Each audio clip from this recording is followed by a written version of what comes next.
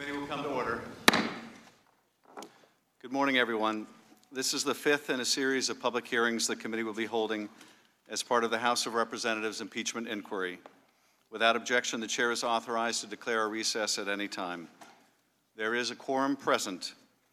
We will proceed today in the same fashion as our other hearings. I'll make an opening statement, and then Ranking Member Nunes will have the opportunity to make a statement. Then we will turn to our witness for an opening statement, and then to questions. For audience members, we welcome you and respect your interest in being here. In turn, we ask for your respect as we proceed with today's hearing. It is the intention of the committee to proceed without disruptions. As chairman, I'll make all necessary and appropriate steps to maintain order and to ensure the committee is run in accordance with House rules and House Resolution 660.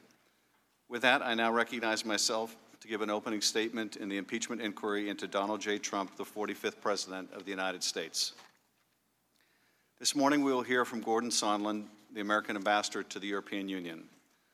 We are here today as part of the House of Representatives impeachment inquiry because President Donald Trump sought to condition military aid to Ukraine and an Oval Office meeting with the new Ukrainian President, Volodymyr Zelensky, in exchange for politically motivated investigations that Trump believed would help his re-election campaign. The first investigation was of a discredited conspiracy theory that Ukraine, not Russia, was responsible for interfering in the 2016 election. The second investigation that Trump demanded was into a political rival that he apparently feared most, Joe Biden. Trump sought to weaken Biden and to refute the fact that his own election campaign in 2016 had been helped by a Russian hacking and dumping operation and Russian social media campaign directed by Vladimir Putin to help Trump. Trump's scheme undermined military and diplomatic support for a key ally and undercut U.S. anti-corruption efforts in Ukraine. Trump put his personal and political interests above those of the United States. As Ambassador Sondland would later tell career Foreign Service officer David Holmes immediately after speaking to the president, Trump did not give an expletive about Ukraine. He cares about big stuff that benefits him, like the Biden investigations that Rudy Giuliani was pushing. Ambassador Sondland was a skilled deal maker, but in trying to satisfy a directive from the president, found himself increasingly embroiled in an effort to press the new Ukrainian president that deviated sharply from the norm in both terms of policy and process. In February, Ambassador Sondland traveled to Ukraine on his first official trip to that country. While in Kyiv, he met with then U.S. Ambassador to Ukraine, Marie Yovanovitch, and found her to be an excellent diplomat with a deep command of Ukrainian internal dynamics. On April 21st, Zelensky was elected president of Ukraine and spoke to President Trump, who congratulated him and said he would look into attending Zelensky's inauguration, but pledged to send someone at a very, very high level. Between the time of that call and the inaugural on May 20, Trump's attitude towards Ukraine hardened.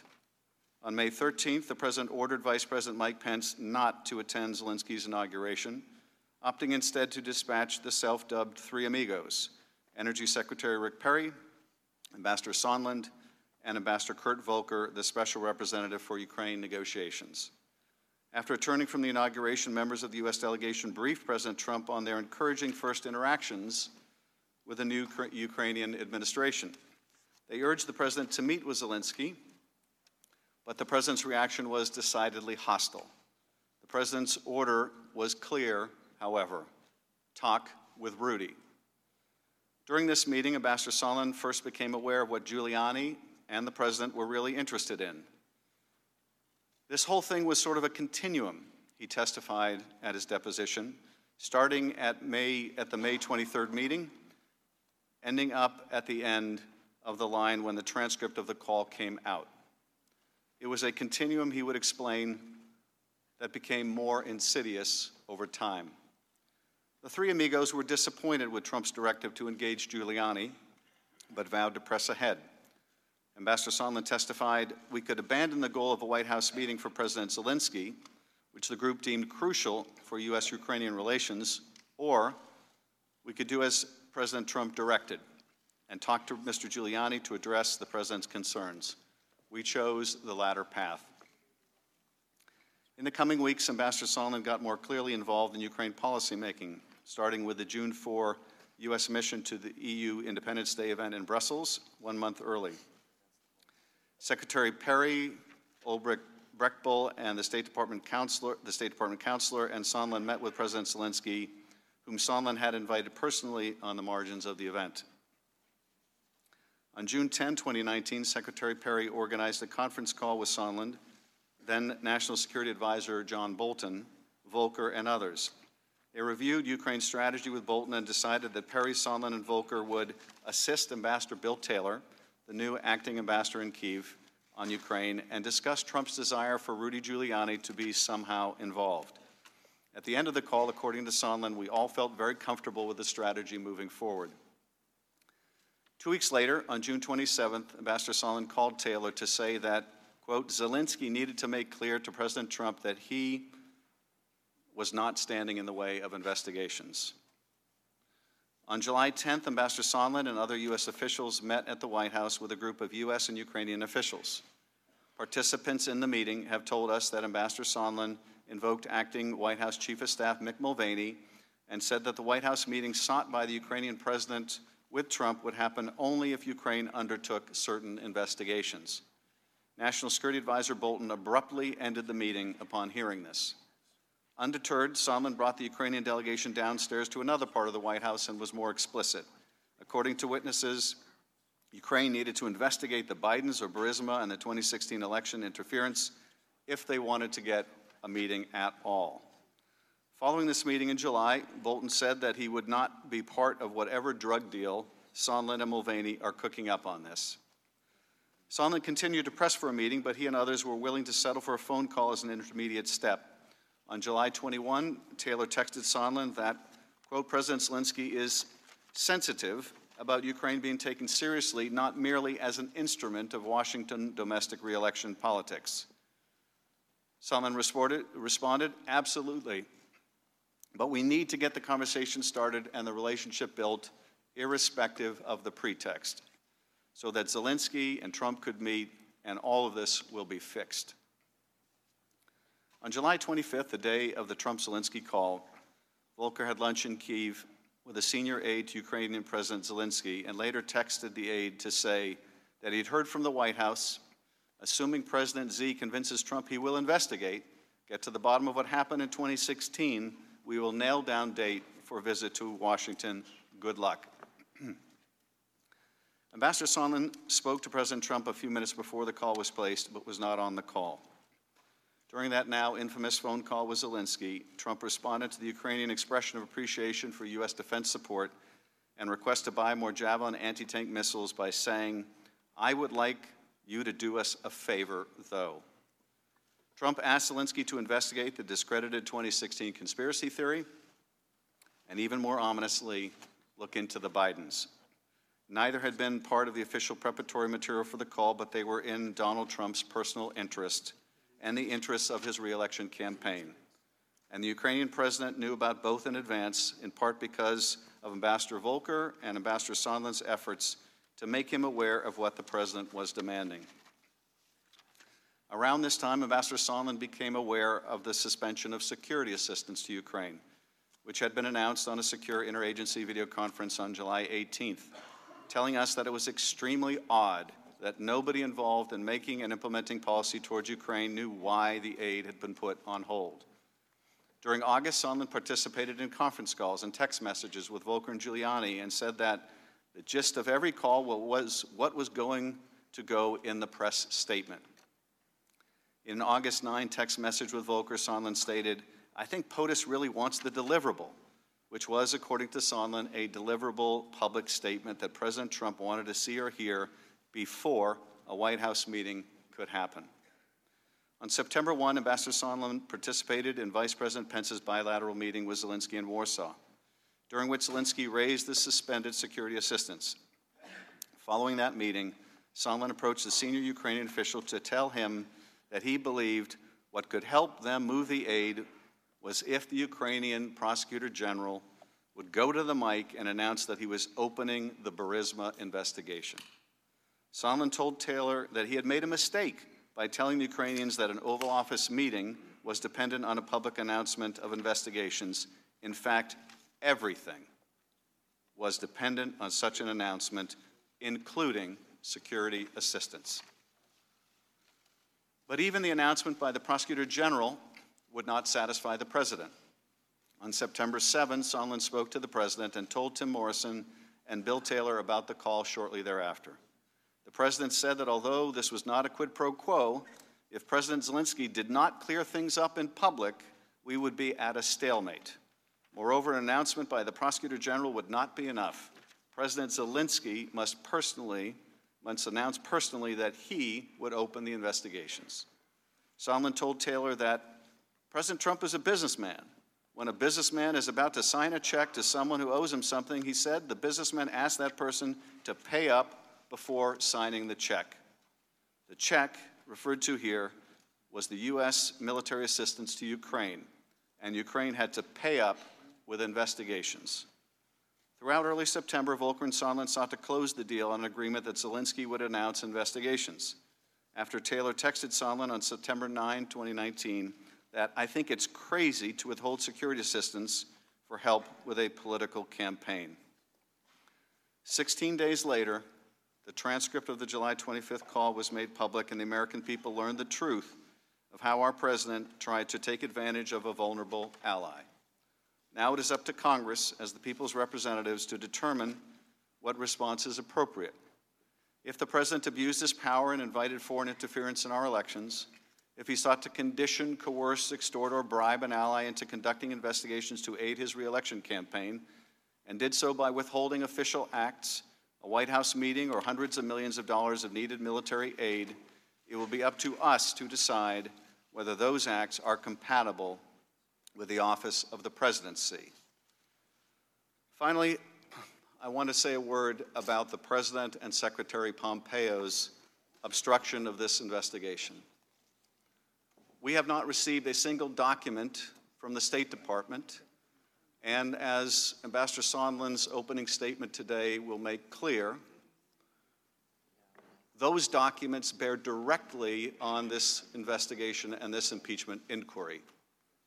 I think we know now, based on a sample of the documents attached to Ambassador Sondland's statement, that the knowledge of this scheme was far and wide, and included, among others, Secretary of State Pompeo, as well as the Vice President. We can see why Secretary Pompeo and President Trump have made such a concerted and across-the-board effort to obstruct this investigation and this impeachment inquiry. And I will just say this, they do so at their own peril. I remind the President that Article 3 of the impeachment articles drafted against President Nixon was his refusal to obey the subpoenas of Congress. And with that, I recognize Ranking Member Nunes for any remarks that he would wish to make. Thank the gentleman. As we learned last night, story time last night, we get story time first thing this morning. Ambassador Sondland, welcome. Glad you're here. Well, I'm really not glad you're here, but welcome to the fifth day of this circus. As I've noted before, the Democrats on this committee spent 3 years accusing President Trump of being a Russian agent. In March 2018, after a year-long investigation, Intelligence Committee Republicans issued a 240-page report describing in detail how the Russians meddled in the 2016 elections and making specific recommendations to improve our election security. Denouncing the report as a whitewash and accusing Republicans of subverting the investigation, the Democrats issued their own report, focusing on their now debunked conspiracy theory that the Trump campaign colluded with Russia to hack the elections. Notably, the Democrats vowed at the time to present a further, quote, comprehensive report, unquote, after they finished their investigation into Trump's treasonous collusion with Russia. For some completely inexplicable reason, after the implosion of their Russia hoax, the Democrats failed to issue that comprehensive report. We're still waiting. This episode shows how the Democrats have exploited the Intelligence Committee for political purposes for 3 years, culminating in these impeachment hearings and their mania to attack the president. No conspiracy theory is too outlandish for the Democrats. Time and time again, they floated the possibility of some far-fetched malfeasance by Trump, declared the dire need to investigate it, and then suddenly dropped the issue and moved on to their next asinine theory. A sampling of their accusations and insinuations includes these. Trump is a longtime Russian agent, as described in the Steele dossier. The Russians gave Trump advance access to emails stolen by the DNC and the Hillary Clinton campaign. The Trump campaign based some of its activities on these stolen documents. Trump received nefarious materials from the Russians through a Trump campaign aide. Trump laundered Russian money through real estate deals. Trump was blackmailed by Russia through his financial exposure with Deutsche Bank. Trump had a diabolical plan to build a Trump Tower in Moscow. Trump changed the Republican National Committee platform to hurt Ukraine and benefit Russia. The Russians laundered money through the NRA for the Trump campaign. Trump's son-in-law lied about his Russian contacts while obtaining his security clearance. It's a long list of charges, all false. And I could go on and on and on, but I'll spare you for these moments. Clearly, these ludicrous accusations don't reflect committee members who are honestly searching for the truth. They are the actions of partisan extremists who hijacked the Intelligence Committee, transformed it into the Impeachment Committee, abandoned its core oversight functions, and turned it into a beachhead for ousting an elected president from office. You have to keep that history in mind as you consider the Democrats' latest catalog of supposed Trump outrages. Granted, a friendly call with the Ukrainian president wouldn't seem to rise to the same level as being a Russian agent, but the Democrats were running out of time. If they waited any longer, their impeachment circus would intervene with their own candidates' 2020 campaigns. So you have to give them points for creativity in selling this absurdity as an impeachable offense. All this explains why the Democrats have gathered zero Republican support in the House of Representatives for their impeachment crusade. In fact, the vote we held was a bipartisan vote against this impeachment inquiry. Speaker Pelosi, Chairman Schiff, and Chairman Nadler, the key figures behind this impeachment crusade, all proclaimed that impeachment is so damaging to the country that it can only proceed with bipartisan support. Are those declarations suddenly no longer true? Did impeachment become less divisive? Of course not. They know exactly what kind of damage they're inflicting on this nation, but they've passed the point of no return. After 3 years of preparation work, much of it spearheaded by the Democrats on this committee, using all the tools of Congress to accuse, investigate, indict, and smear the president, they stoked a frenzy amongst their most fanatical supporters that they can no longer control. Ambassador Sondland, you are here today to be smeared. But you'll make it through it, and I appreciate your service to this country, and I'm sorry that you've had to go through this. In closing, the Democrats have zeroed in on an anonymous whistleblower complaint that was cooked up in cooperation with the Democrats on this very committee. They lied to the American people about that cooperation and refused to let us question the whistleblower to discover the truth. Meanwhile, the Democrats lash out against anyone who questions or casts doubt on this spectacle. When Ukrainian President Zelensky denies anything improper happened on the phone call, the Democrats say that he's a liar. When journalists report on Ukraine election meddling and Hunter Biden's position on the board of corrupt Ukrainian companies, the Democrats label them conspiracy theorists. When the Democrats can't get any traction for their allegations of quid pro quo, they move the goalposts and accuse the president of extortion, then bribery, and at last resort, obstruction of justice. The American people sent us to Washington to solve problems, not to wage scorched earth political warfare against the other party. This impeachment is not helping the American people.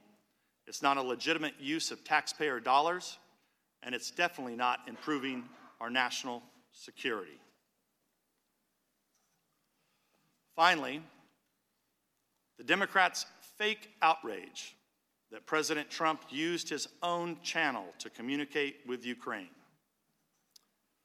I'll remind my friends on the other side of the aisle that our first president, George Washington, directed his own diplomatic channels to secure a treaty with Great Britain. If my Democratic colleagues were around in 1794, they'd probably want to impeach him too. Mr. Chairman, this morning we have transmitted to you a letter exercising our rights under HRS 660 to subpoena documents and witnesses. We take this step because you have failed to ensure fairness and objectivity in this inquiry. As such, we need to subpoena Hunter Biden and the whistleblower for closed-door depositions, as well as relevant documents from the DNC, Hunter Biden's firm, Rosemont Zeneca, and the whistleblower. In the interest of some basic level of fairness, we expect you to concur with these subpoenas. And I'll submit that letter for the record and yield back the balance of my time. I thank the gentleman. We are joined this afternoon by Ambassador Gordon Sondland. This morning. It was a long day yesterday. Gordon Sondland is the U.S. representative to the European Union with the rank of ambassador. Before joining the State Department, Ambassador Sondland was the founder and CEO of Providence Hotels, a national owner and operator of full-service hotels. Also prior to his government service, Ambassador Sondland was engaged in charitable enterprises. Two final points before our witness is sworn. First, witness depositions as part of this inquiry were unclassified in nature, and all open hearings will also be held at the unclassified level. Any information that may touch on classified information will be addressed separately. Second, Congress will not tolerate any reprisal, threat of reprisal, or attempt to retaliate against any U.S. government official for testifying before Congress, including you or any of your colleagues. If you would please rise and raise your right hand, I will begin by swearing you in. Do you swear or affirm that the testimony you are about to give is the truth, the whole truth, and nothing but the truth, so help you God?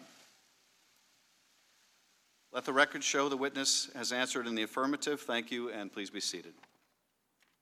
The microphone is sensitive, so please speak directly into it.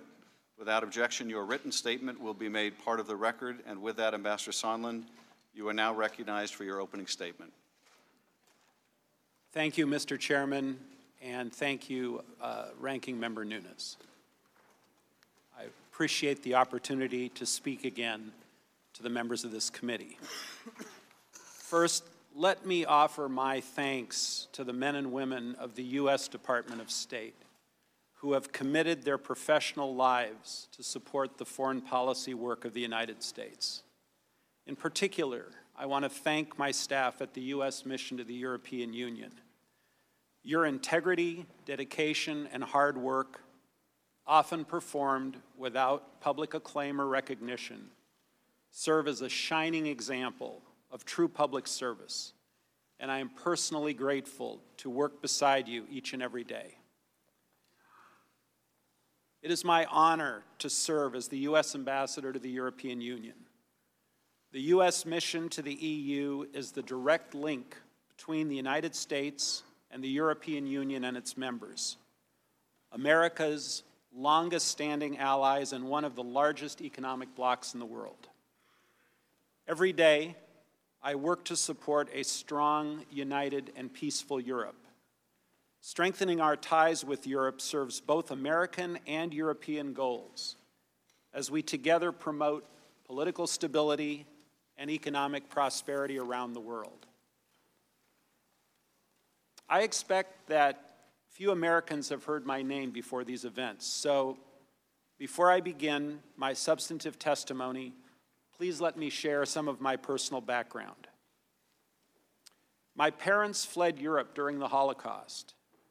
Escaping the atrocities of that time, my parents left Germany for Uruguay and then, in 1953, emigrated to Seattle, Washington, where I was born and raised. Like so many immigrants, my family was eager for freedom and hungry for opportunity. They raised my sister and me to be humble, hardworking, and patriotic, and I am forever grateful for the sacrifices they made on our behalf. Public service has always been important to me. As a lifelong Republican, I have contributed to initiatives of both Republican and Democratic administrations. In 2003, I served as a member of the transition team for Oregon Democratic Governor Ted Kulongoski. Governor Kulongoski also appointed me to serve on various statewide boards. In 2007, President George W. Bush appointed me as a member of the Commission on White House Fellows. I worked with President Bush on charitable events for his foundation's military service initiative, and I also worked briefly with former Vice President Joe Biden's office in connection with the Vice President's nationwide anti-cancer initiative at a local Northwest hospital. And of course, the highest honor in my public life came when President Trump asked me to serve as the United States ambassador to the European Union. The Senate confirmed me as an ambassador on a bipartisan voice vote, and I assumed the role in Brussels on July 9th, 2018. Although today is my first public testimony on the Ukraine matters, this is not my first time cooperating with this committee. As you know, I've already provided 10 hours of deposition testimony, and I did so despite directives from the White House and the State Department that I refuse to appear, as many others have done. I agreed to testify because I respect the gravity of the moment, and I believe I have an obligation to account fully for my role in these events. But I also must acknowledge that this process has been challenging, and in many respects, less than fair. I have not had access to all of my phone records, State Department emails, and many, many other State Department documents.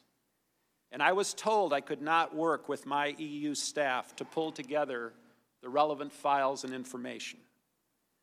Having access to the State Department materials would have been very helpful to me in trying to reconstruct with whom I spoke and met, and when and what was said.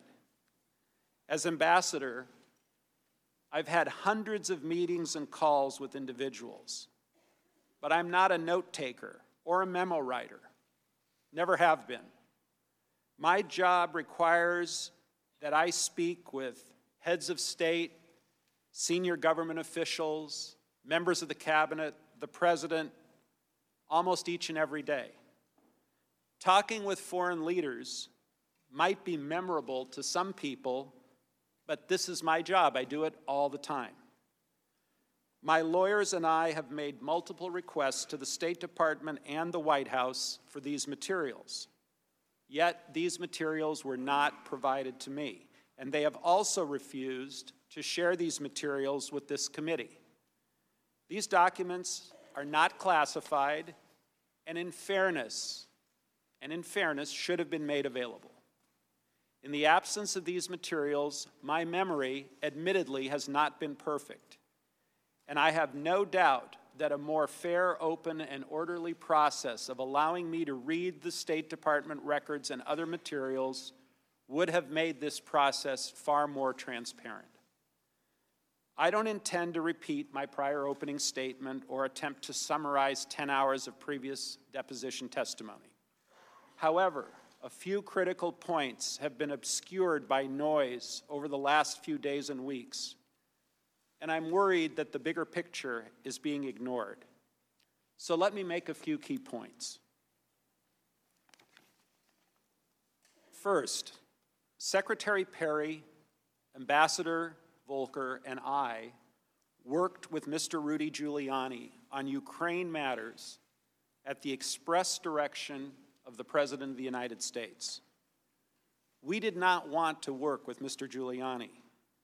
Simply put, we were playing the hand we were dealt. We all understood that if we refused to work with Mr. Giuliani, we would lose a very important opportunity to cement relations between the United States and Ukraine. So we followed the President's orders. Second, although we disagreed with the need to involve Mr. Giuliani, at the time we did not believe that his role was improper. As I previously testified, if I had known of all of Mr. Giuliani's dealings or his associations with individuals, some of whom are now under criminal indictment, I personally would not have acquiesced to his participation. Still, given what we knew at the time, what we were asked to do did not appear to be wrong. Third, let me say, precisely because we did not think that we were engaging in improper behavior, we made every effort to ensure that the relevant decision makers at the National Security Council and the State Department knew the important details of our efforts. The suggestion that we were engaged in some irregular or rogue diplomacy is absolutely false. I have now identified certain State Department emails and messages that provide contemporaneous support for my view.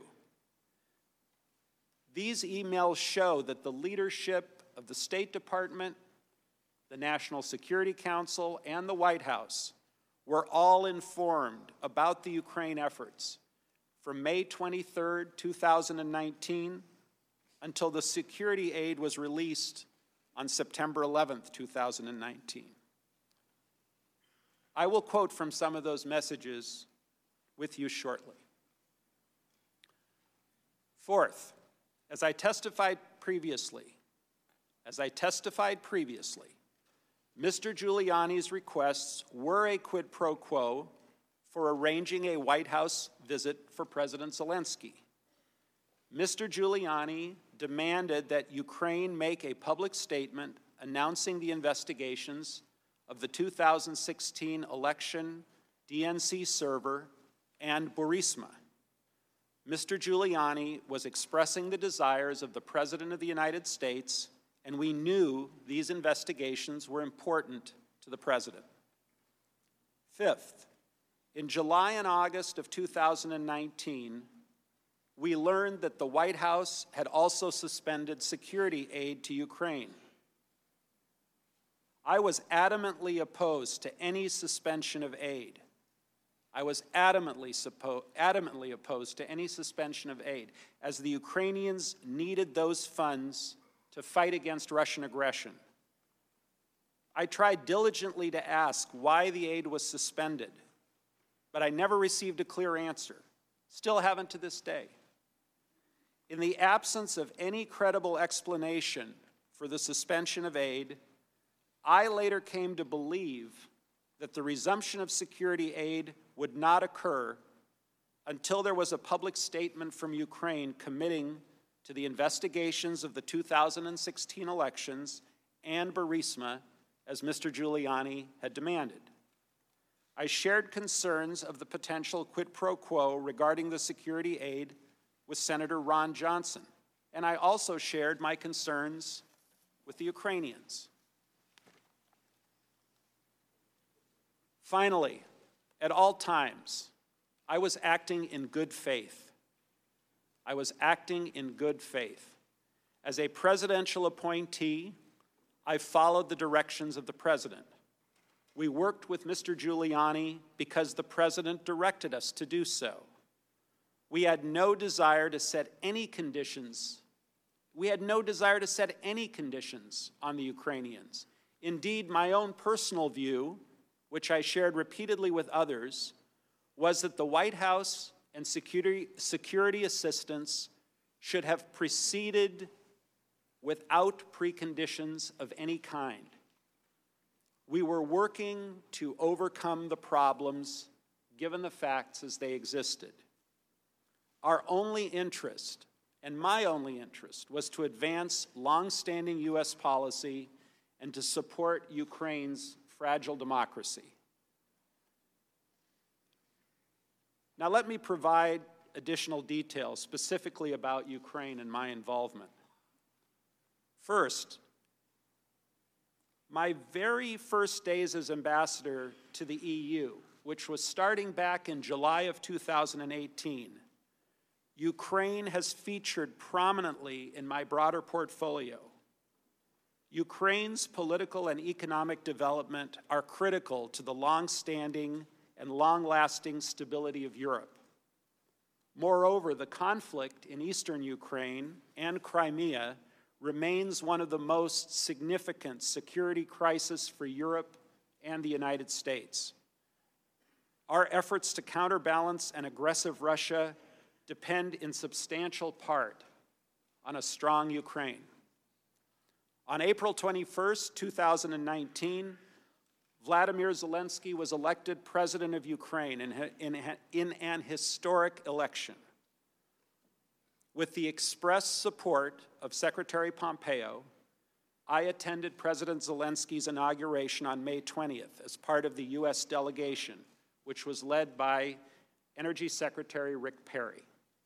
The U.S. delegation also included Senator Johnson, Ukraine Special Envoy Volker, and Lieutenant Colonel Alex Vindman of the National Security Council. My attendance at President Zelensky's inauguration was not my first involvement with Ukraine. As I testified previously, just 4 days after assuming my post as ambassador in July of 2018, I received an official delegation from the government of then Ukraine President Petro Poroshenko.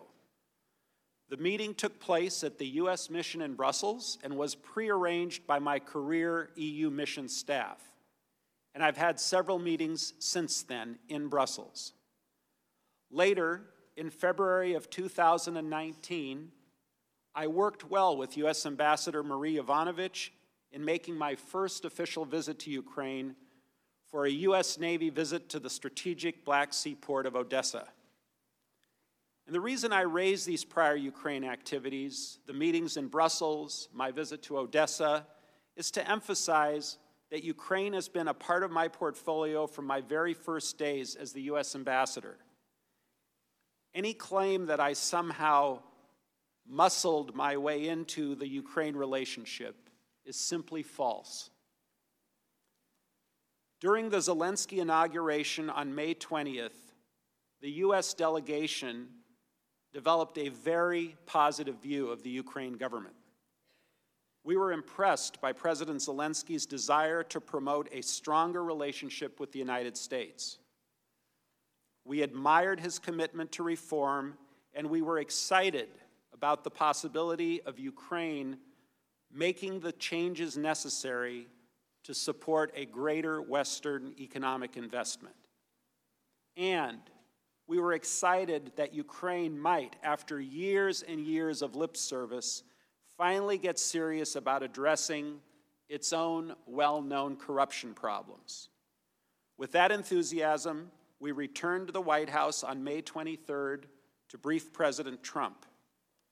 We advised the President of the strategic importance of Ukraine and the value of strengthening the relationship with President Zelensky. To support this reformer, we asked the White House for two things. First, a working phone call between Presidents Trump and Zelensky, and second, a working Oval Office visit. In our view, both were vital to cementing the U.S.-Ukraine relationship.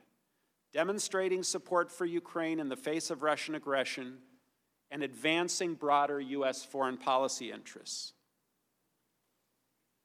Unfortunately, President Trump was skeptical.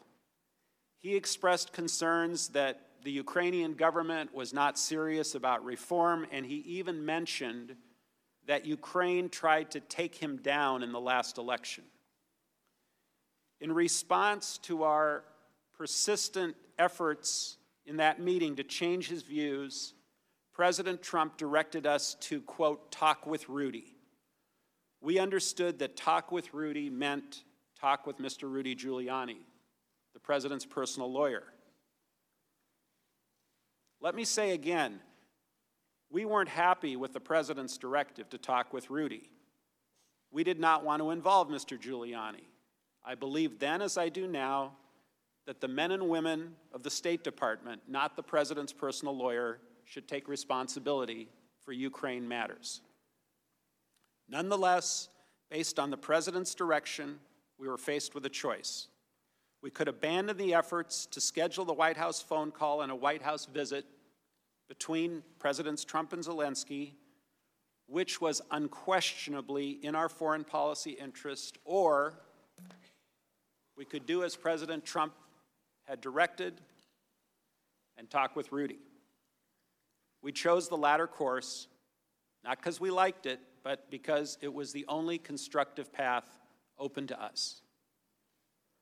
Over the course of the next several months, Secretary Perry, Ambassador Volker, and I were in communication with Mr. Giuliani. Secretary Perry volunteered to make the initial calls with Mr. Giuliani, given their prior relationship. Ambassador Volker made several of the early calls and generally informed us of what was discussed. I first communicated with Mr. Giuliani in early August, several months later. Mr. Giuliani emphasized that the president wanted a public statement from President Zelensky committing Ukraine to look into the corruption issues. Mr. Giuliani specifically mentioned the 2016 election, including the DNC server, and Burisma as two topics of importance to the president. We kept the leadership of the State Department and the NSC informed of our activities, and that included communications with Secretary of State Pompeo, his counselor Ulrich Brechtbull, his executive secretary Lisa Kenna, and also communications with Ambassador Bolton, Dr. Hill, Mr. Morrison, and their staff at the NSC. They knew what we were doing and why. On July 10th, 2019, senior Ukrainian national security officials met with Ambassador Bolton, Ambassador Volker, Dr. Hill, Secretary Perry, myself, and several others in Washington, D.C. During that meeting, we all discussed the importance of the two action items I identified earlier. One, a working phone call, and two, a White House meeting between Presidents Trump and Zelensky. From my perspective, the July 10th meeting was a positive step toward accomplishing our shared goals. While I am now aware of accounts of the meeting from Dr. Hill and Lieutenant Colonel Vindman, their recollections of those events simply don't square with my own, or with those of Ambassador Volker or Secretary Perry. I recall mentioning the prerequisite of investigations before any White House call or meeting, but I do not recall any yelling or screaming or abrupt terminations as others have said. Instead, after the meeting, Ambassador Bolton walked outside with our group, and we all took some great pictures together outside on the White House lawn.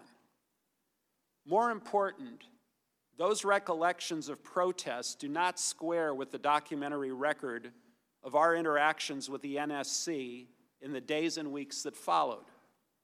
We kept the NSC apprised of our efforts, including, specifically, our efforts to secure a public statement from the Ukrainians that would satisfy President Trump's concerns. For example, on July 13th, and this is 3 days after that July 10th meeting, I emailed Tim Morrison. He had just taken over Dr. Hill's post as the NSC Eurasia Director, and I met him that day for the first time. I wrote to Mr. Morrison with these words: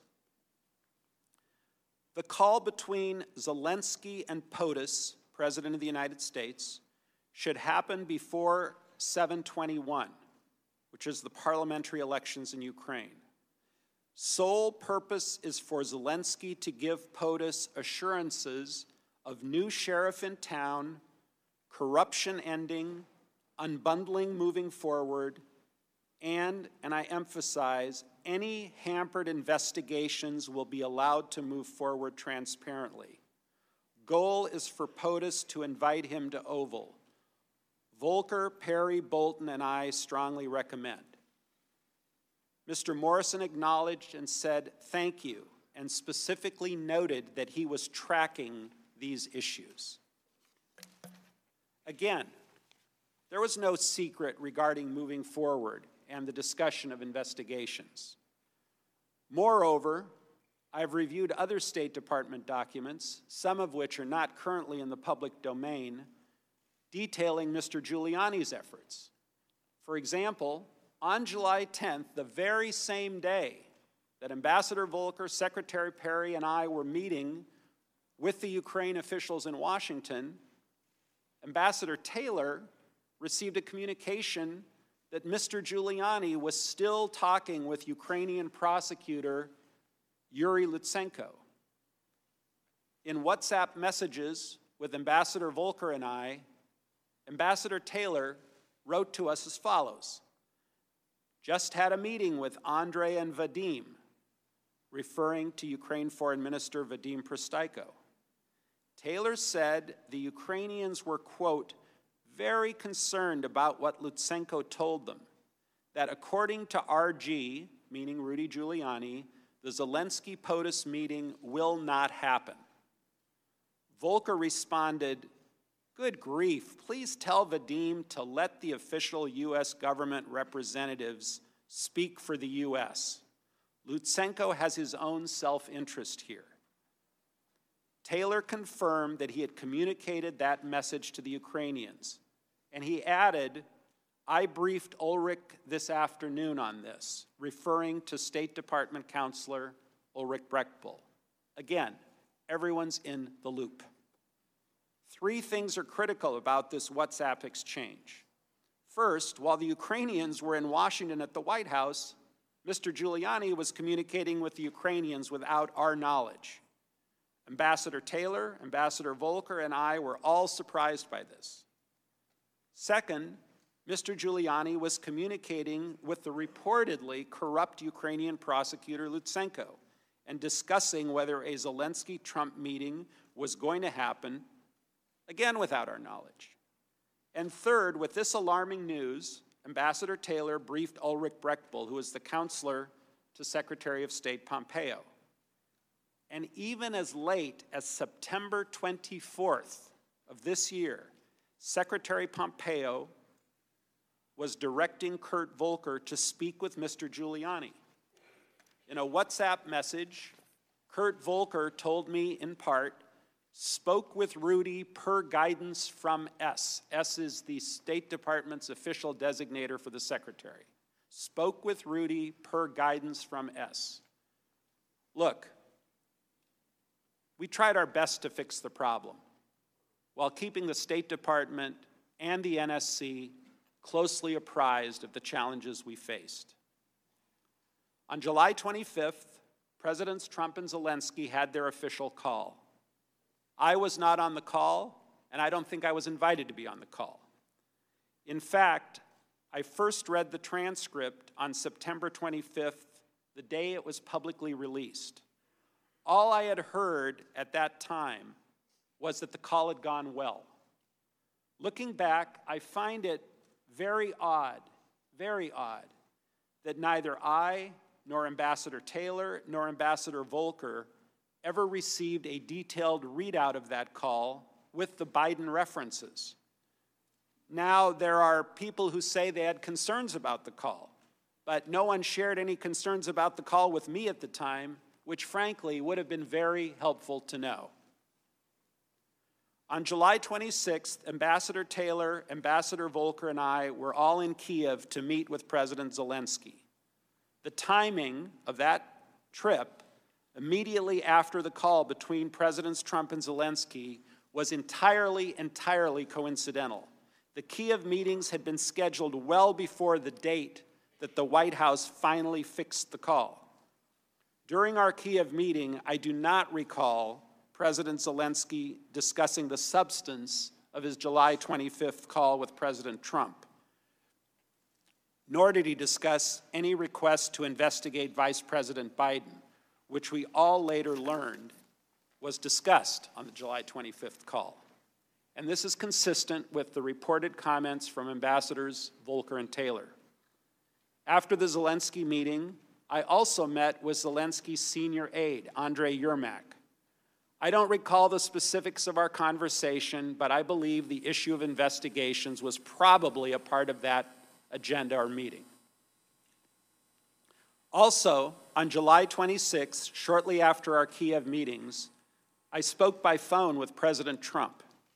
The White House, which has finally shared certain call dates and times with my attorneys, confirms this. The call lasted 5 minutes. I remember I was at a restaurant in Kiev, and I have no reason to doubt that this conversation included the subject of investigations. Again, given Mr. Giuliani's demand that President Zelensky make a public statement about investigations, I knew that investigations were important to President Trump. We did not discuss any classified information. Other witnesses have recently shared their recollection of overhearing this call. For the most part, I have no reason to doubt their accounts. It's true that the president speaks loudly at times, and it's also true, I think we primarily discussed ASAP Rocky.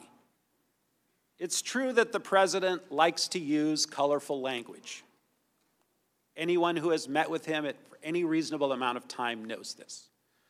While I cannot remember the precise details, again, the White House has not allowed me to see any readouts of that call, and the July 26th call did not strike me as significant at the time. Actually, I would have been more surprised if President Trump had not mentioned investigations, particularly given what we were hearing from Mr. Giuliani about the president's concerns. However, I have no recollection of discussing Vice President Biden or his son on that call or after the call ended. I know that members of this committee frequently frame these complicated issues in the form of a simple question: was there a quid pro quo? As I testified previously, with regard to the requested White House call and the White House meeting, the answer is yes. Mr. Giuliani conveyed to Secretary Perry, Ambassador Volker, and others that President Trump wanted a public statement from President Zelensky committing to investigations of Burisma and the 2016 election. Mr. Giuliani expressed those requests directly to the Ukrainians, and Mr. Giuliani also expressed those requests directly to us. We all understood that these prerequisites for the White House call and the White House meeting reflected President Trump's desires and requirements. Within my State Department emails, there is a July 19th email.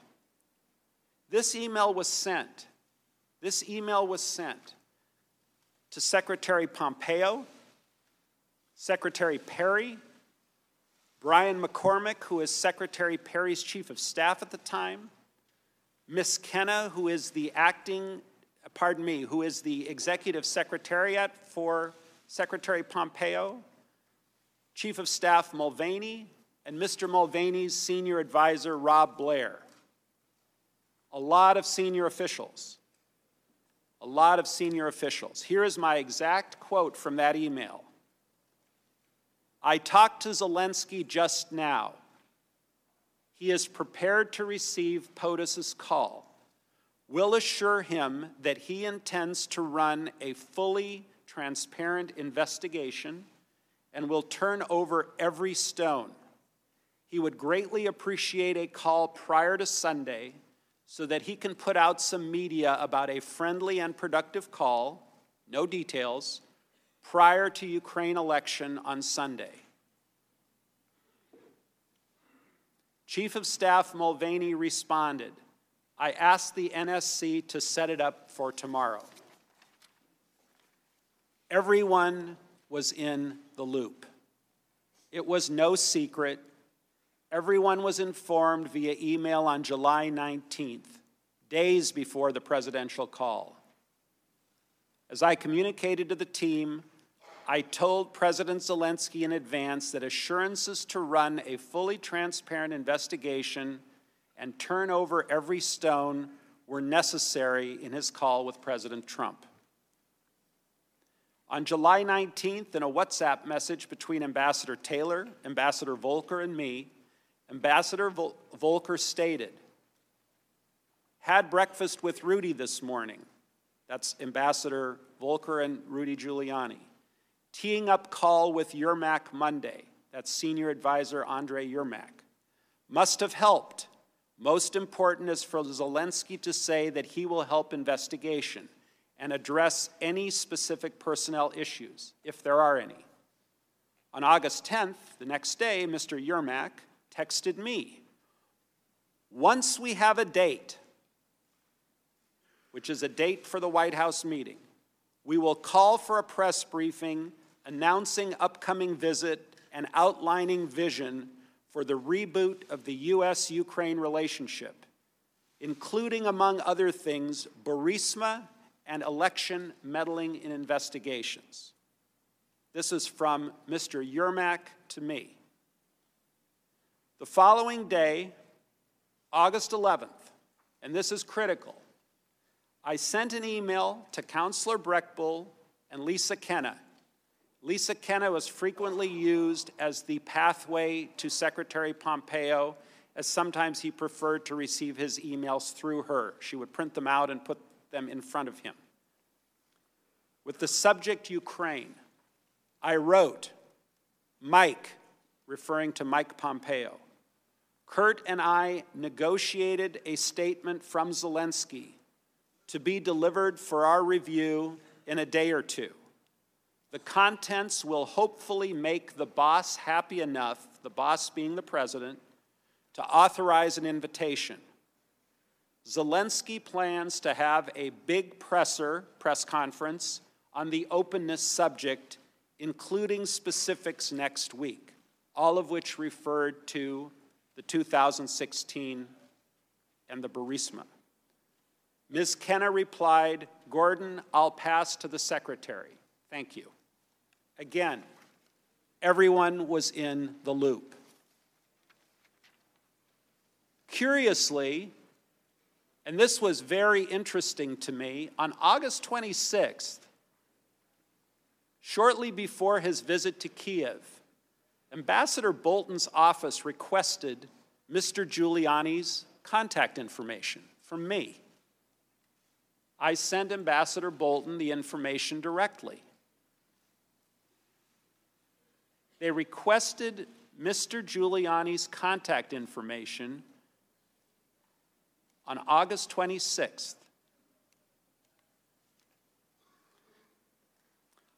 I was first informed that the White House was withholding security aid to Ukraine during conversations with Ambassador Taylor on July 18th, 2019.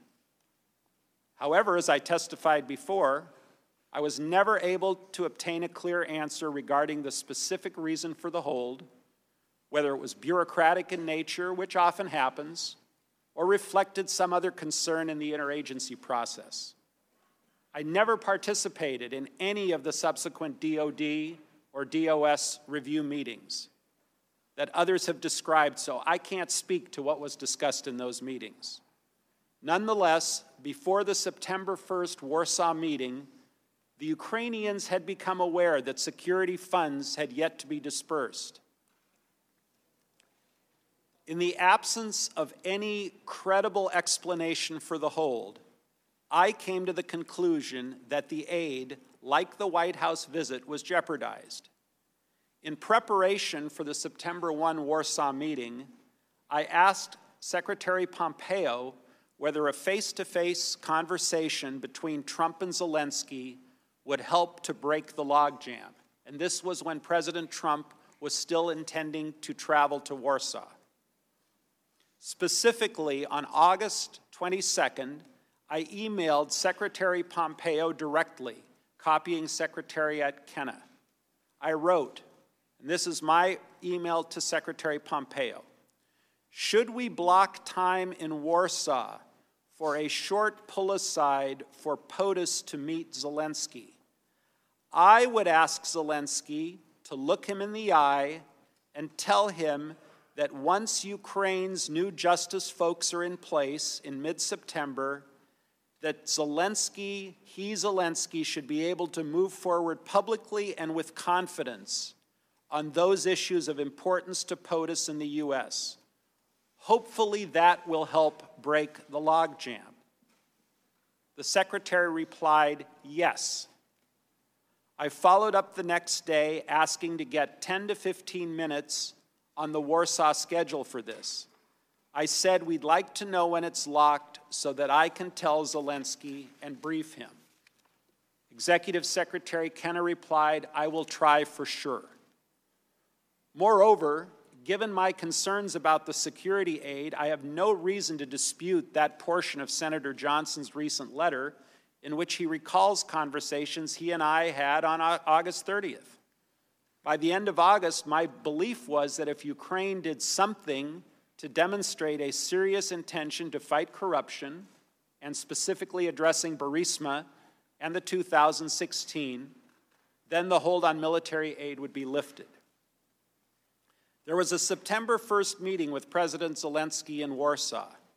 Unfortunately, President Trump's attendance at the Warsaw meeting was canceled due to Hurricane Dorian. Vice President Pence attended instead. I mentioned to Vice President Pence before the meetings with the Ukrainians that I had concerns that the delay in aid had become tied to the issue of investigations. I recall mentioning that before the Zelensky meeting. During the actual meeting, President Zelensky raised the issue of security assistance directly with Vice President Pence, and the Vice President said that he would speak to President Trump about it. Based on my previous communication with Secretary Pompeo, I felt comfortable sharing my concerns with Mr. Yermak. It was a very, very brief pull-aside conversation that happened within a few seconds. I told Mr. Yermak that I believed that the resumption of U.S. aid would likely not occur until Ukraine took some kind of action on the public statement that we had been discussing for many weeks. As my other State Department colleagues have testified, this security aid was critical to Ukraine's defense and should not have been delayed. I expressed this view to many during this period, but my goal at the time was to do what was necessary to get the aid released, to break the logjam. I believed that the public statement we had been discussing for weeks was essential to advancing that goal. You know, I really regret that the Ukrainians were placed in that predicament, but I do not regret doing what I could to try to break the logjam and to solve the problem. I mentioned at the outset that throughout these events, we kept State Department leadership and others apprised of what we were doing. State Department was fully supportive of our engagement in Ukraine efforts and was aware that a commitment to investigations was among the issues we were pursuing. To provide just two examples, on June 5th, the day after the U.S.-EU mission hosted our Independence Day, we did it a month early, Acting Assistant Secretary Phil Reeker sent an email to me, to Secretary Perry, and to others, forwarding some positive media coverage of President Zelensky's attendance at our event. Mr. Reeker wrote, and I quote, "This headline underscores the importance and timeliness of Zelensky's visit to Brussels and the critical perhaps historic role of the dinner and engagement Gordon coordinated. Thank you for your participation and dedication to this effort. Months later, on September 3rd, I sent Secretary Pompeo an email to express my appreciation for his joining a series of meetings in Brussels following the Warsaw trip. I wrote, "Mike, thanks for schlepping to Europe. I think it was really important and the chemistry seems promising. Really appreciate it." Secretary Pompeo replied the next day on Wednesday, September 4th, quote, "All good. You're doing great work. Keep banging away." State Department leadership expressed total support for our efforts to engage the new Ukrainian administration. Look, I've never doubted the strategic value of strengthening our alliance with Ukraine. And at all times, our efforts were in good faith and fully transparent to those tasked with overseeing them. Our efforts were reported and approved, and not once do I recall encountering an objection. It remains an honor to serve the people of the United States as their United States ambassador to the European Union. I look forward to answering the committee's questions. Thank you. We will now proceed to the first round of questions. As detailed in the memo provided to committee members, there will be 45 minutes of questions conducted by the chairman or majority counsel, followed by 45 minutes for the ranking member or minority counsel. Following that, unless I specify additional equal time for extended questioning, we will proceed under the 5-minute rule, and every member will have the chance to ask questions. I recognize myself or majority counsel for the first round of questions. Mr. Sondland, there's a lot of new material in your opening statement for us to get through, but I want to start with a few top-line questions before passing it over to Mr. Goldman. In your deposition, you testified that you found yourself on a continuum that became more insidious over time. Can you describe what you mean by this continuum of insidiousness? Well, Mr. Chairman, when we left the Oval Office, I believe on May 23rd, the request was very generic for an investigation of corruption in a very vanilla sense and dealing with some of the oligarch problems in Ukraine, which were longstanding problems.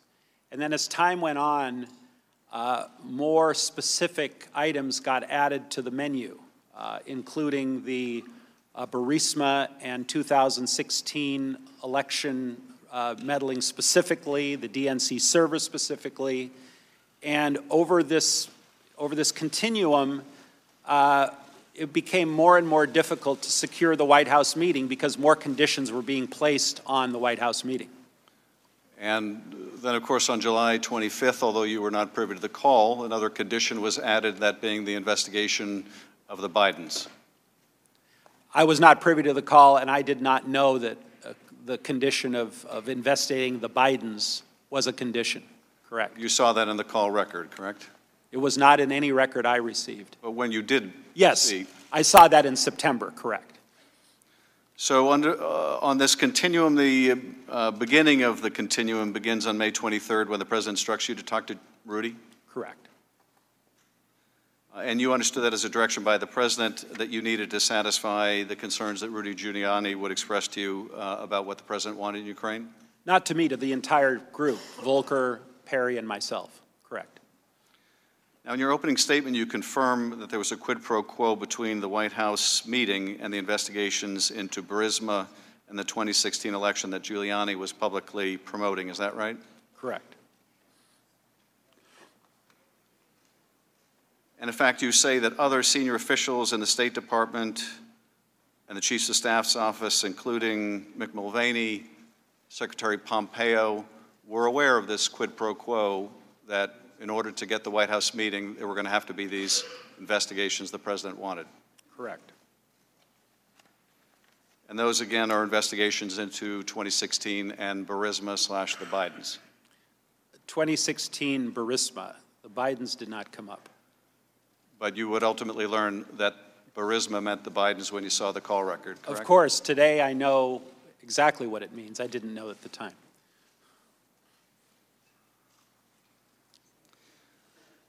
And then on July 26th, you confirmed you did indeed have the conversation with President Trump from a restaurant in Kyiv that David Holmes testified about last week. Is that right? Correct. And you have no reason to doubt Mr. Holmes' recounting of your conversation with the president? The only part of Mr. Holmes' recounting that I take exception with is I do not recall mentioning the Bidens. That did not enter my mind. It was Burisma in 2016 elections. You have no reason to believe that Mr. Holmes would make that up, if that's what he recalls you saying? You have no reason to question that, do you? I don't recall saying Biden. I never recall saying Biden. But the rest of Mr. Holmes' recollection is consistent with your own? Well, I can't testify as to what Mr. Holmes might or might not have heard through the phone. I don't know how he heard the conversation. Are you familiar with his testimony? Vaguely, yes. And the only exception you take is to the mention of the name Biden? Correct.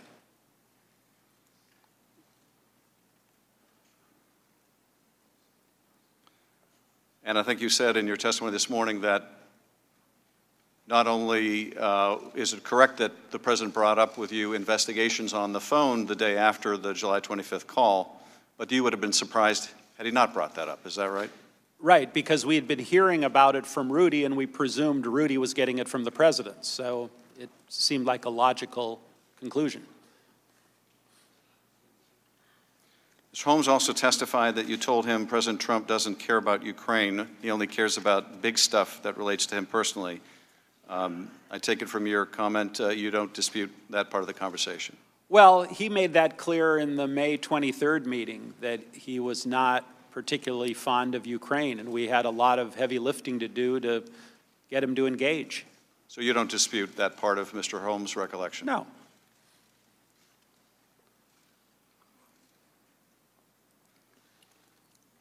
In August, when you worked with Rudy Giuliani and a top Ukrainian aide to draft a public statement for President Zelensky to issue that includes the announcement of investigations into Burisma, you understood that was required by President Trump before he would grant a White House meeting to President Zelensky? That's correct. And the Ukrainians understood that as well? I believe they did.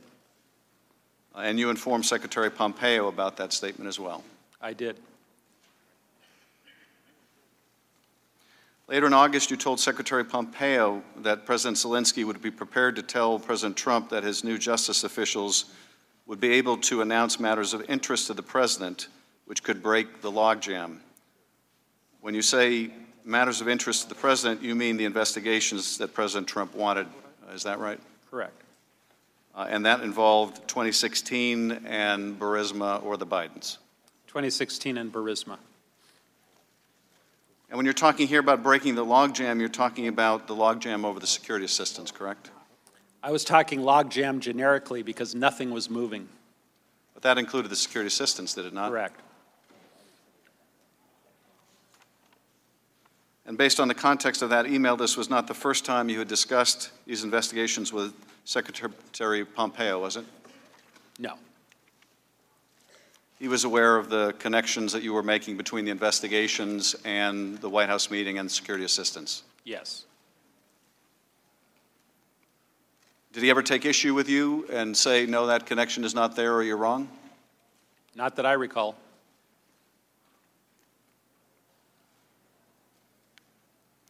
Now, you mentioned that you also had a conversation with Vice President Pence before his meeting with President Zelensky in Warsaw, and that you raised the concern you had as well that the security assistance was being withheld because of the president's desire to get a commitment from Zelensky to pursue these political investigations. What did you say to the Vice President? I was in a briefing with several people, and I just spoke up and I said, it appears that everything is stalled until this statement gets made, words to that effect, and that's what I believe to be the case based on the work that the three of us had been doing, Volker, Perry, and myself. And the Vice President nodded like, he heard what I said, and that was pretty much it, as I recall. And you understood that the Ukrainians were going to raise the security assistance with the Vice President at this meeting? I didn't know what they were going to raise, but they in fact did raise it, Mr. Chairman. Well, it was public by that point that there was a hold on the security assistance, correct? Yeah, but I didn't know what they were going to raise. I didn't get a pre-brief from the Ukrainians. Well, you knew, certainly they were concerned about the hold on the security assistance, right? They were concerned, obviously. And you wanted to help prepare the Vice President for the meeting by letting him know what you thought was responsible for the hold on the security assistance. That's fair. Do you recall anything else the Vice President said other than nodding his head when you made him aware of this fact? No, I don't have a readout of that meeting, so I can't remember anything else. And it was immediately after this meeting between the Vice President and Zelensky that you went to speak with Yermak, and you told him similarly that in order to release the military assistance, they were going to have to publicly announce these investigations. Yeah, much has been made of that meeting, and it really wasn't a meeting. What happened was everyone got up after the bilateral meeting between President Zelensky and Vice President Pence, and people do what they normally do. They get up, they mill around, they shake hands, and I don't know if I came over to Yermak or he came over to me, but he said, you know, what's going on here? And I said, I don't know. It might all be tied together now. I have no idea. I was presuming that it was, but it was a very short conversation.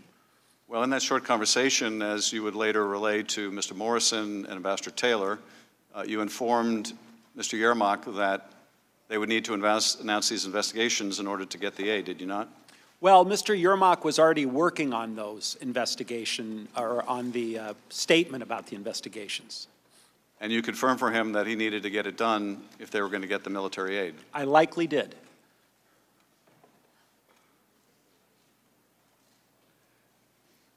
Mr. Morrison and Ambassador Taylor have also related a conversation you had with the President following the Warsaw meeting, in which the President relayed to you that there was no quid pro quo, but nevertheless, unless Zelensky went to the mic and announced these investigations, there would be a stalemate over the aid. Is that correct? That's correct. And that was an accurate reflection of your discussion with the President? Well, that email was not artfully written, I'm the first to admit. What I was trying to convey to Ambassador Taylor after his frantic emails to me and to others about the security assistance, which, by the way, I agreed with him. I thought it was a very bad idea to hold that money. I finally called the President. I believe it was on the 9th of September. I can't find the records, and they won't provide them to me. But I believe I just asked him an open-ended question, Mr. Chairman. What do you want from Ukraine? I keep hearing all these different ideas and theories and this and that. What do you want? And it was a very short, abrupt conversation. He was not in a good mood. And he just said, I want nothing. I want nothing. I want no quid pro quo. Tell Zelensky to do the right thing. Something to that effect. So I typed out a text to Ambassador Taylor, and my reason for telling him this was not to defend what the President was saying, not to opine on whether the President was being truthful or untruthful, but simply to relay, I've gone as far as I can go. This is the final word that I heard from the President of the United States. If you're still concerned, you, Ambassador Taylor, are still concerned, please get a hold of the Secretary. Maybe he can help. Ambassador, I'm not asking about your text message. I'm asking about your conversations with Mr. Morrison and Ambassador Taylor after you spoke with the President, either in that call or in a different call. I'm confused, Mr. Chairman. Which conversations with Mr. Morrison and Mr. Taylor? Well, Mr. Morrison testified that you related a conversation you had with the President in which the President told you no quid pro quo, but President Zelensky must go to a microphone and announce these investigations, and that he should want to. Similarly, you told Ambassador Taylor that while the President said no quid pro quo, unless Zelensky announced these investigations, they would be at a stalemate, presumably a stalemate over the military assistance. Do you have any reason to question those conversations that Mr. Morrison and Ambassador Taylor took notes about? Well, I think it's tied to my text, Mr. Chairman, because in my text, I think I said something to the effect that he wants Zelensky to do what he ran on, I believe, is transparency, et cetera, which was my clumsy way of saying he wanted these announcements to be made. Again, Ambassador, I'm not asking about your text message. I'm asking about what you relayed to Ambassador Taylor and Mr. Morrison about your conversation with the President. Do you have any reason to question their recollection of what you told them? All I can say is that I expressed what I told, or what the President told me in that text. And if I had relayed anything other than what was in that text, I don't recall. You don't recall? I don't recall. You have no reason to question Ambassador Taylor or Mr. Morrison of what they wrote in their notes about your conversation with them. Could you kindly repeat what they wrote? I'll have Mr. Goldman go through that with you. That'd be great. But let me get to the top line here, Ambassador Sondland. Okay. You've testified that the White House meeting that President Zelensky desperately wanted, and that was very important to President Zelensky, was it not? Absolutely. You've testified that that meeting was conditioned, was a quid pro quo for what the President wanted, these two investigations. Is that right? Correct. And that everybody knew it. Correct. Now, that White House meeting was going to be an official meeting between the two presidents, correct? Presumably. It would be an Oval Office meeting, hopefully? A working meeting, yes. A working meeting, so an official act, Yeah. correct? And in order to perform that official act, Donald Trump wanted these two investigations that would help his reelection campaign, correct? I can't characterize why he wanted them. All I can tell you is this is what we heard from Mr. Giuliani. But he had to get those two investigations if that official act was going to take place, correct? He had to announce the investigations. He didn't actually have to do them, as I understood it. Okay. President Zelensky had to announce the two investigations the president wanted, make a public announcement, correct? Correct. And those were of great value to the president. He was quite insistent upon them, and his attorney was insistent upon them. I don't want to characterize whether they are value or not value. Again, through Mr. Giuliani, we were led to believe that that's what he wanted. Well, and you said that Mr. Giuliani was acting at the president's demand, correct? Right. When the president says, talk to my personal lawyer, Mr. Giuliani, we followed his direction. And so that official act of that meeting was being conditioned on the performance of these things the president wanted, as expressed both directly and through his lawyer, Rudy Giuliani, correct? As expressed through Rudy Giuliani, correct. And you've also testified that your understanding, it became your clear understanding, that the military assistance was also being withheld pending Zelensky announcing these investigations, correct? That was my presumption, my personal presumption based on the facts at the time. Nothing was moving. And in fact, you had a discussion, communication with the Secretary of State in which you said that logjam over aid could be lifted if Zelensky announced these investigations, right? I don't recall saying the logjam over aid. I recall saying the logjam. I don't know that. That's what you meant, right, Ambassador?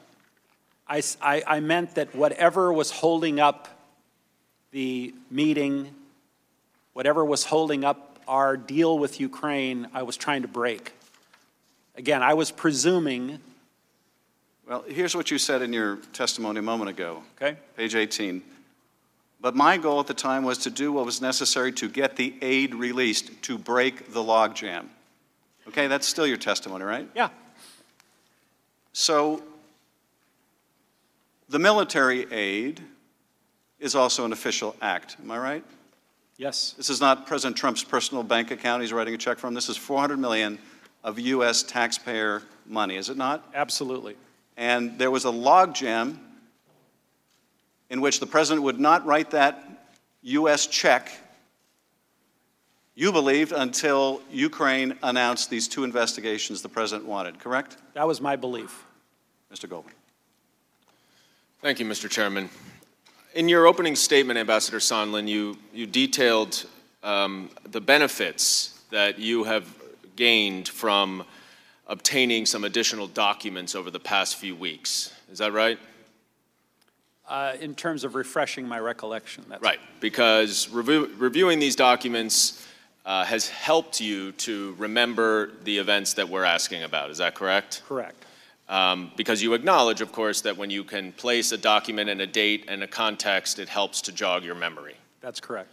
And so you would agree that for people, unlike yourself, who take notes, that is very helpful to their own recollection of events, right? I think you asked your question backwards. Are you saying people that take notes, it's helpful to have those documents, or people that don't take notes, it's helpful to have those documents? No. You are not a note taker, right? I'm not a note taker, never have been. But you would agree that people who do take contemporaneous notes generally are more able to remember things than people who don't. Some, yes. And there are additional documents that you've been unable to obtain, is that right? That's correct. And I think you even said in your opening statement that the State Department prevented you and your staff from trying to gather more documents, is that correct? Certain documents, yes. Which documents? Documents that I didn't have immediate access to. And who at the State Department prevented you from doing that? You'll have to ask my counsel. He was dealing with them.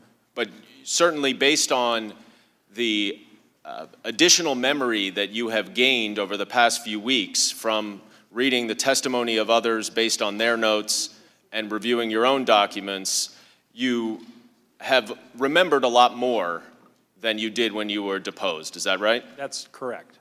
And one of the things that you now remember is the discussion that you had with President Trump on July 26th in that restaurant in Kiev, right?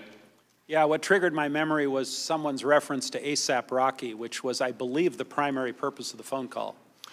Certainly. So that's one way memory works, isn't it? And you were sitting in a restaurant with David Holmes in Kiev, right, having lunch? I think I took the whole team out to lunch after the meeting, yeah. And it was a meeting, a one-on-one meeting you had with Andrei Yermak? Again, trying to reconstruct a very busy day without the benefit, but if someone said I had a meeting and I went to the meeting, then I'm not going to dispute that. And particularly if that person took notes at that meeting? Correct. Or sat outside the door when you didn't let them in? I have no control over who goes into a meeting in Ukraine. That was the Ukrainians that didn't let him in. And you had also met with President Zelensky, among others, that day, is that right? That's correct. And you called President Trump from your cell phone from the restaurant, is that right? That's right. And this was not a secure line, was it? No, it was an open line. Did you worry that a foreign government may be listening to your phone call with the President of the United States?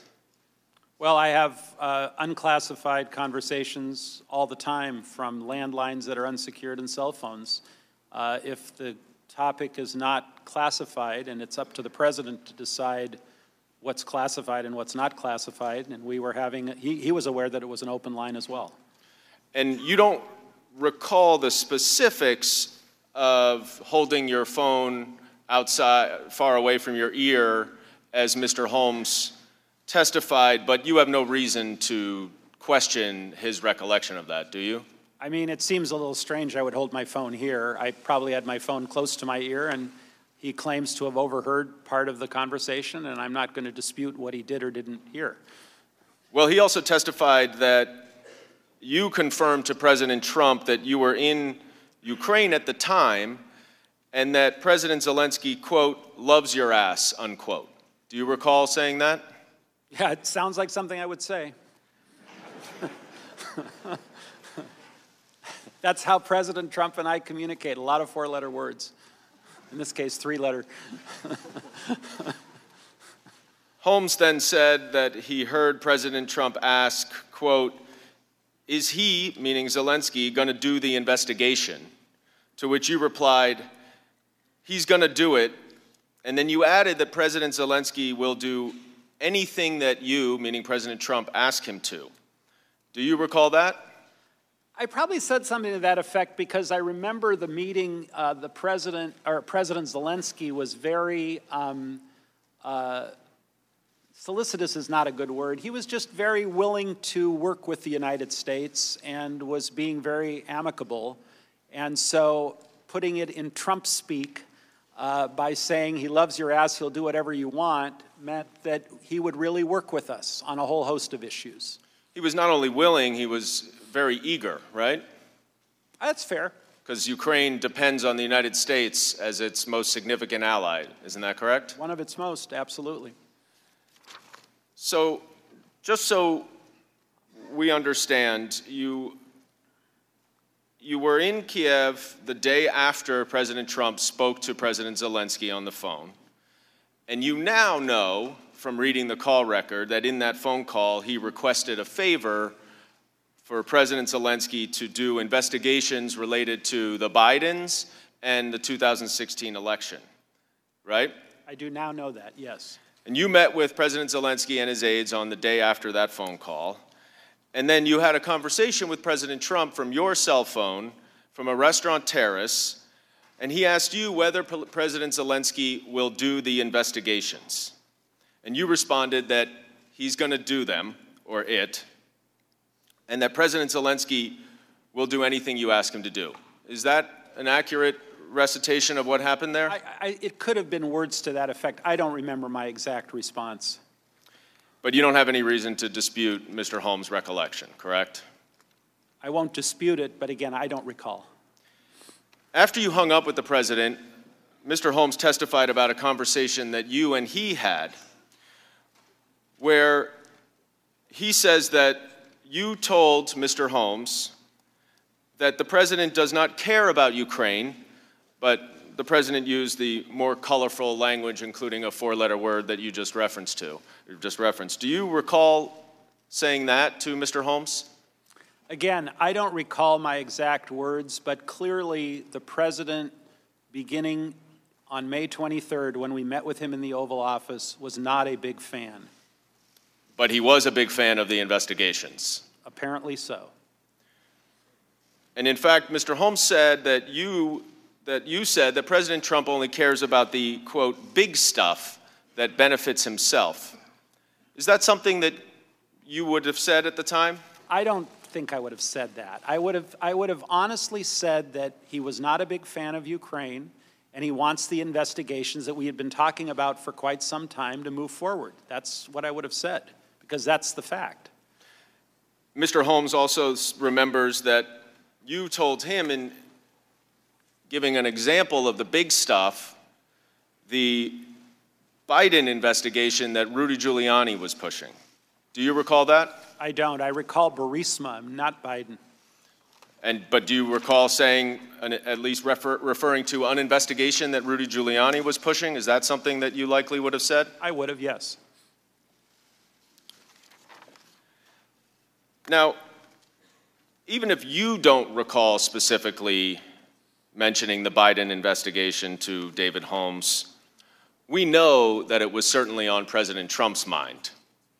Because just the day before, in his call with President Zelensky, he mentions specifically the Biden investigation.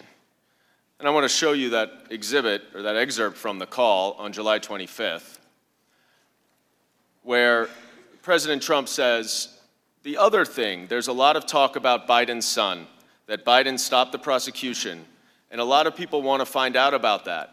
So whatever you can do with the Attorney General would be great. Biden went around bragging that he stopped the prosecution, so if you can look into it, it sounds horrible to me. President Zelensky then responds with a reference to the company that he's referring to, and two witnesses yesterday said that when President Zelensky actually said the company, he said Burisma. So you would agree that regardless of whether you knew about the connection to the Bidens, at the very least that you now know that that's what President Trump wanted at the time through the Burisma investigation. I now know it all, of course. And at this time, you were aware of the president's desire, along with Rudy Giuliani, to do these investigations, including the 2016 election interference investigation. Is that right? That's correct. And you said President Trump had directed you to talk, you and a couple the others, to talk to Rudy Giuliani at the Oval Office on May 23rd. Is that right? If we wanted to get anything done with Ukraine, it was apparent to us we needed to talk to Rudy. Right. You understood that Mr. Giuliani spoke for the president, correct? That's correct. And in fact, President Trump also made that clear to President Zelensky.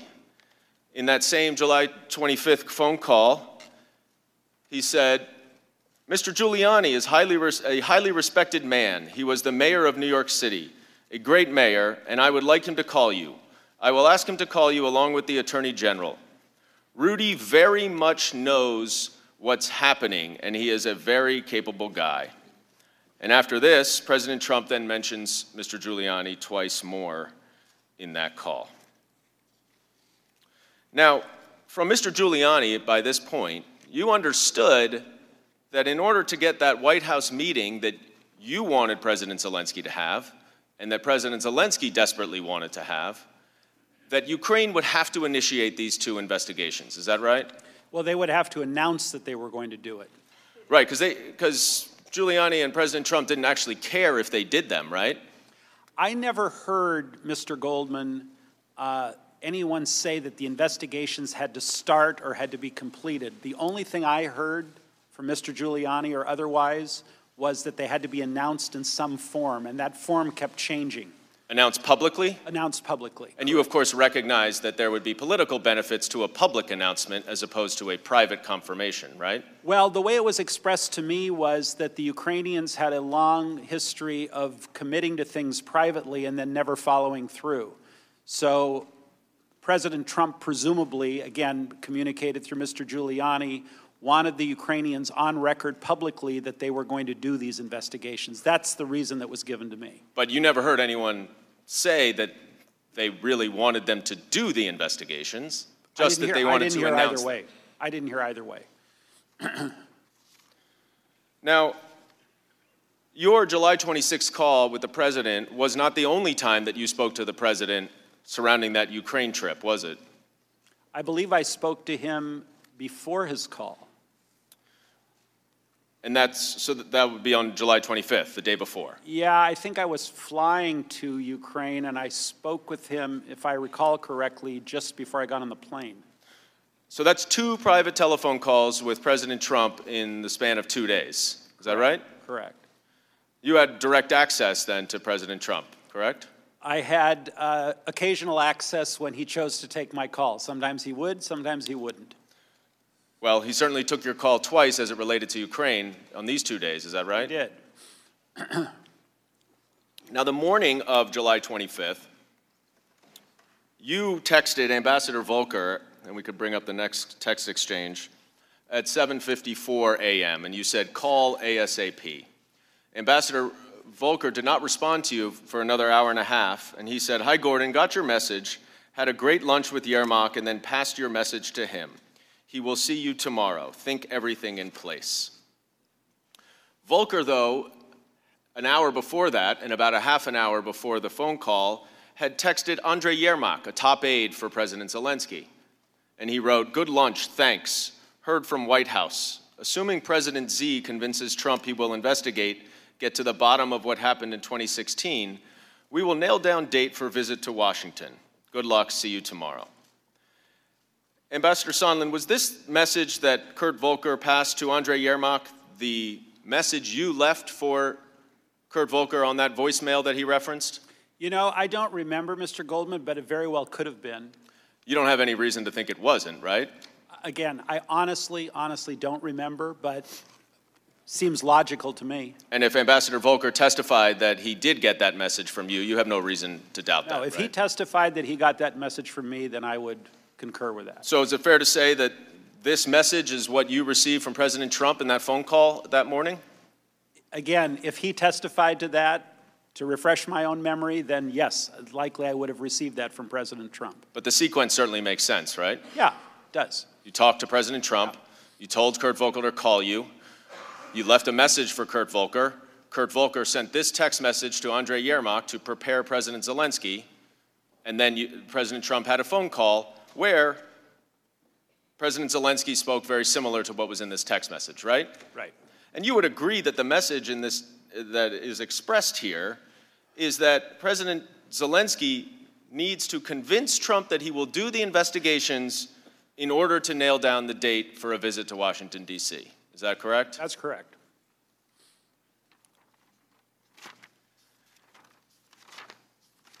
Now, I'm going to move ahead in time to the end of August and early September when you came to believe, I believe, as you testified, that it wasn't just the White House meeting that was contingent on the announcement of these investigations that the president wanted, but security assistance as well. You testified that in the absence of any credible explanation for the hold on security assistance, you came to the conclusion that, like the White House visit, the aid was conditioned on the investigations that President Trump wanted. Is that what you said in your opening statement? It is. So let me break this down with you. By this time, you and many top officials knew that that coveted White House meeting for President Zelensky was conditioned on these investigations, right? The announcement of the investigations, correct. Thank you. Yeah. And that includes Secretary Pompeo, right? Many people. And, well, Secretary Pompeo? Yes. And Acting Chief of Staff Mulvaney? Yes. And you testified that this was a quid pro quo, is that right? I did. And you, at this point, by the end of August, knew that the aid had been held up for at least 6 weeks, is that correct? I believe I found out through Ambassador Taylor that the aid had been held up around July 18th is when I heard originally. And even though you searched for reasons, you were never given a credible explanation, is that right? That's right. And no one you spoke to thought that the aid should be held, to your knowledge, is that right? I never heard anyone advocate for holding the aid. And now, by this point, at the end of August, it went public and the Ukrainians knew about it, right? I believe there was some press reports, presuming or who knows, but I think at that point it became sort of common knowledge that everything might be tied together. And in fact, President Zelensky brought it up at that September 1st meeting with Vice President Pence that you were at, right? I don't know if he brought it up specifically, but asked where the aid was, I think was more, I think he sort of asked, again, very vague recollection, because I don't have a readout of the bilateral meeting, but why don't I have my check, essentially? And you understood the Ukrainians received no credible explanation, is that right? I certainly couldn't give them one. So is this kind of a 2 + 2 = 4 conclusion that you reached? Pretty much. Is the only logical conclusion to you that, given all of these factors, that the aid was also a part of this quid pro quo? Yep. Now, I want to go back to that conversation that you had with Vice President Pence right before that meeting in Warsaw. And you indicated that you said to him that you were concerned that the delay in the aid was tied to the issue of investigations. Is that right? I don't know exactly what I said to him. This was a briefing attended by many people, and I was invited at the very last minute. I wasn't scheduled to be there. But I think I spoke up at some point late in the meeting and said, it looks like everything is being held up until these statements get made, and that's my, personal belief. And Vice President Pence just nodded his head? Again, I don't recall any exchange or where he asked me any questions. I think it was sort of a duly noted. Well, he didn't say, Gordon, what are you talking about? No, he did not. He didn't say, what investigations? He did not. Now, after this meeting, you discussed this pull-aside you had with Mr. Yermak, where you relayed your belief that they needed to announce these investigations prior to the aid being released. Is that right? I said I didn't know exactly why, but this could be a reason. And obviously you had been speaking with Mr. Yermak for quite a while about a public announcement of these investigations, right? We had all been working toward that end, yes. And so you indicated to him that in addition to the White House meeting, security aid was now also involved in that. As I said it could have been involved, yes. Now, I'm going to show you another text exchange you had on September 1st, where Ambassador Taylor says to you, are we now saying that security assistance and White House meeting are conditioned on investigations? And you respond, call me. Ambassador Taylor recalls that he did call you, and you did have a conversation. And in that conversation, you told Ambassador Taylor that the announcement of these investigations by President Zelensky needed to be public, and that announcement was conditioned on, that announcement would ultimately release the aid. Do you recall that conversation with Ambassador Taylor? Again, my conversation with Ambassador Taylor, my conversation with Senator Johnson were all my personal belief, just based on, as you put it, 2 + 2 = 4. Well, in his testimony, Ambassador Taylor says that you said that President Trump had told you that he wanted President Zelensky to state publicly as of September 1st. Do you have any reason to doubt Ambassador Taylor's testimony, which he said was based on his meticulous contemporaneous notes? President Trump never told me directly that the aid was conditioned on the meetings. The only thing we got directly from Giuliani was that the Burisma and 2016 elections were conditioned on the White House meeting. The aid was my own personal, guess, based again on your analogy, 2 + 2 = 4. So you didn't talk to President Trump when Ambassador Taylor says that that's what you told him? Is that your testimony here? My testimony is I never heard from President Trump that aid was conditioned on an announcement of elections. So you never heard those specific words? Correct. Right, but never heard those words. And well, let's move ahead because you have another conversation in a little bit later that both Tim Morrison and Ambassador Taylor recount. But in this September 1st conversation, Ambassador Taylor also testified under oath that you said that President Trump wanted Zelensky in a public box. Do you recall using that expression? Yeah, it goes back to my earlier comment that, again, coming from the Giuliani source, because we didn't discuss this specifically with President Trump, that they wanted whatever commitments Ukraine made to be made publicly so that they would be on the record and be held more accountable, whatever those commitments were. You also testified, or Ambassador Taylor rather testified, that you told him that you had made a mistake in telling the Ukrainians that only the White House meeting was conditioned on the announcement of the investigations, and that in fact everything was, including the security assistance. Do you remember saying that? When I referenced a mistake, what I recall was I thought that a statement made by the new Ukrainian prosecutor that these investigations would be started up again or commenced would be sufficient to satisfy Mr. Giuliani/President Trump. As I recall, my mistake was someone came back through Volker or otherwise and said, no, it's not going to do if the prosecutor makes these statements. The president wants to hear it from Zelensky directly. That's the mistake I think I made. Do you have any reason to question Ambassador Taylor's testimony based on his meticulous and careful contemporaneous notes? I'm not going to question or not question. I'm just telling you what I believe I was referring to.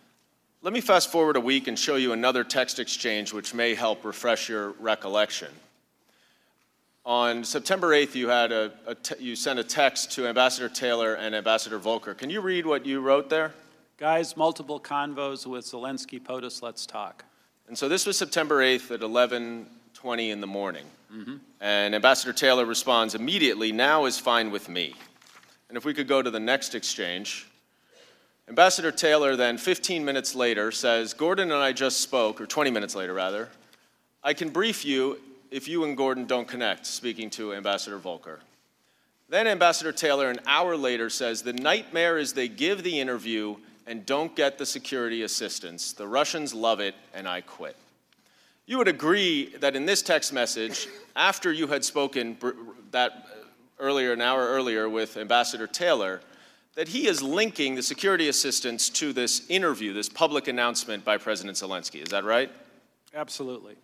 And in fact, Ambassador Taylor testified that you did have a conversation with him at that point, and that you told him that, just as your text message indicates, you did have a conversation with President Trump prior to that text message. Does that help to refresh your recollection that you, in fact, spoke to President Trump at that time?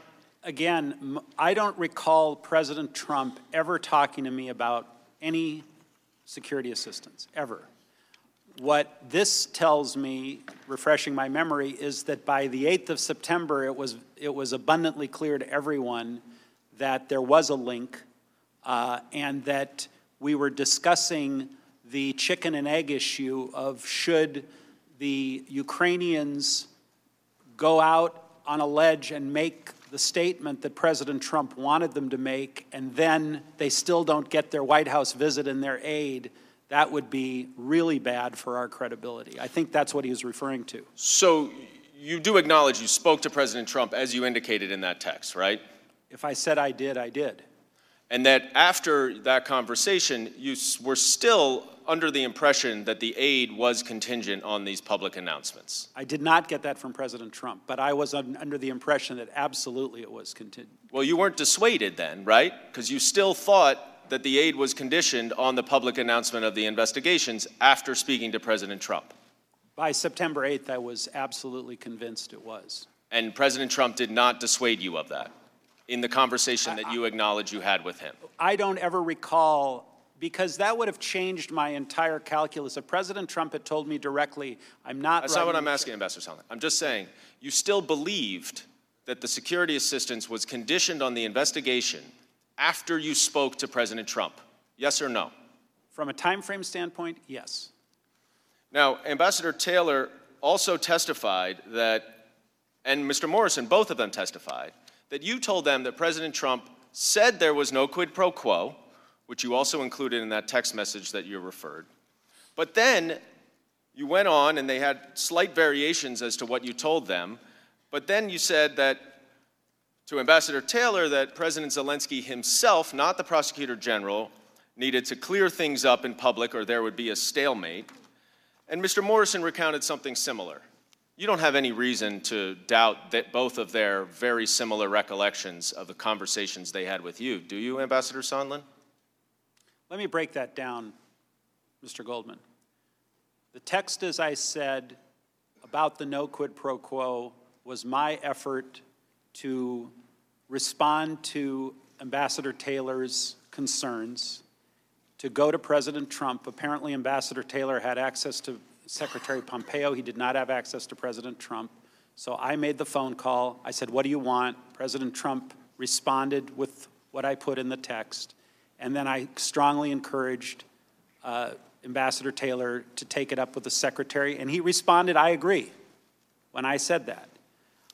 As far as the other part of your question relating to whether or not the prosecutor could make the statement or Zelensky could make the statement, I don't recall who told me, whether it was Volker, whether it was Giuliani, or whether it was President Trump, it's got to be Zelensky, it can't be the prosecutor. But that's what I relayed. Whoever I got that information from, I relayed that to, I believe, both Ambassador Taylor and to Mr. Morrison. But as of September 9th, you understood, did you not, that President Trump, either himself or through his agents, required that President Zelensky make a public announcement of the two investigations that President Trump cared about in order to get both the White House meeting and to release the security assistance. Is that correct? I believe that is correct.